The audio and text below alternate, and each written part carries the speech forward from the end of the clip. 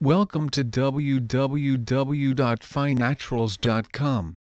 Right now there are a plethora of testosterone booster supplements which are freely obtainable. However, an individual furthermore will need to try to make certain they are the right products for him to consume and always check with a medical doctor prior to using them. An individual will always need to exercise caution if he is to use such products sensibly, such as only using products from reputable brands.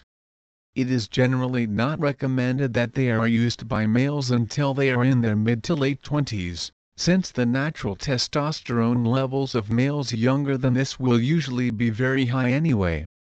Despite the fact that doing compound exercises with free weights like dumbbell and barbell bench presses, barbell squats and barbell deadlifts are an excellent way to increase the natural testosterone output of your body, using natural testosterone booster supplements undoubtedly will have a synergistic effect.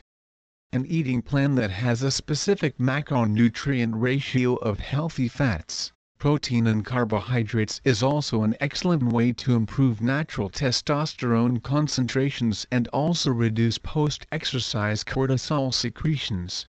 Cortisol is a stress hormone and has a catabolic effect, which is the opposite of the desired anabolic effects that bodybuilders seek to maximize.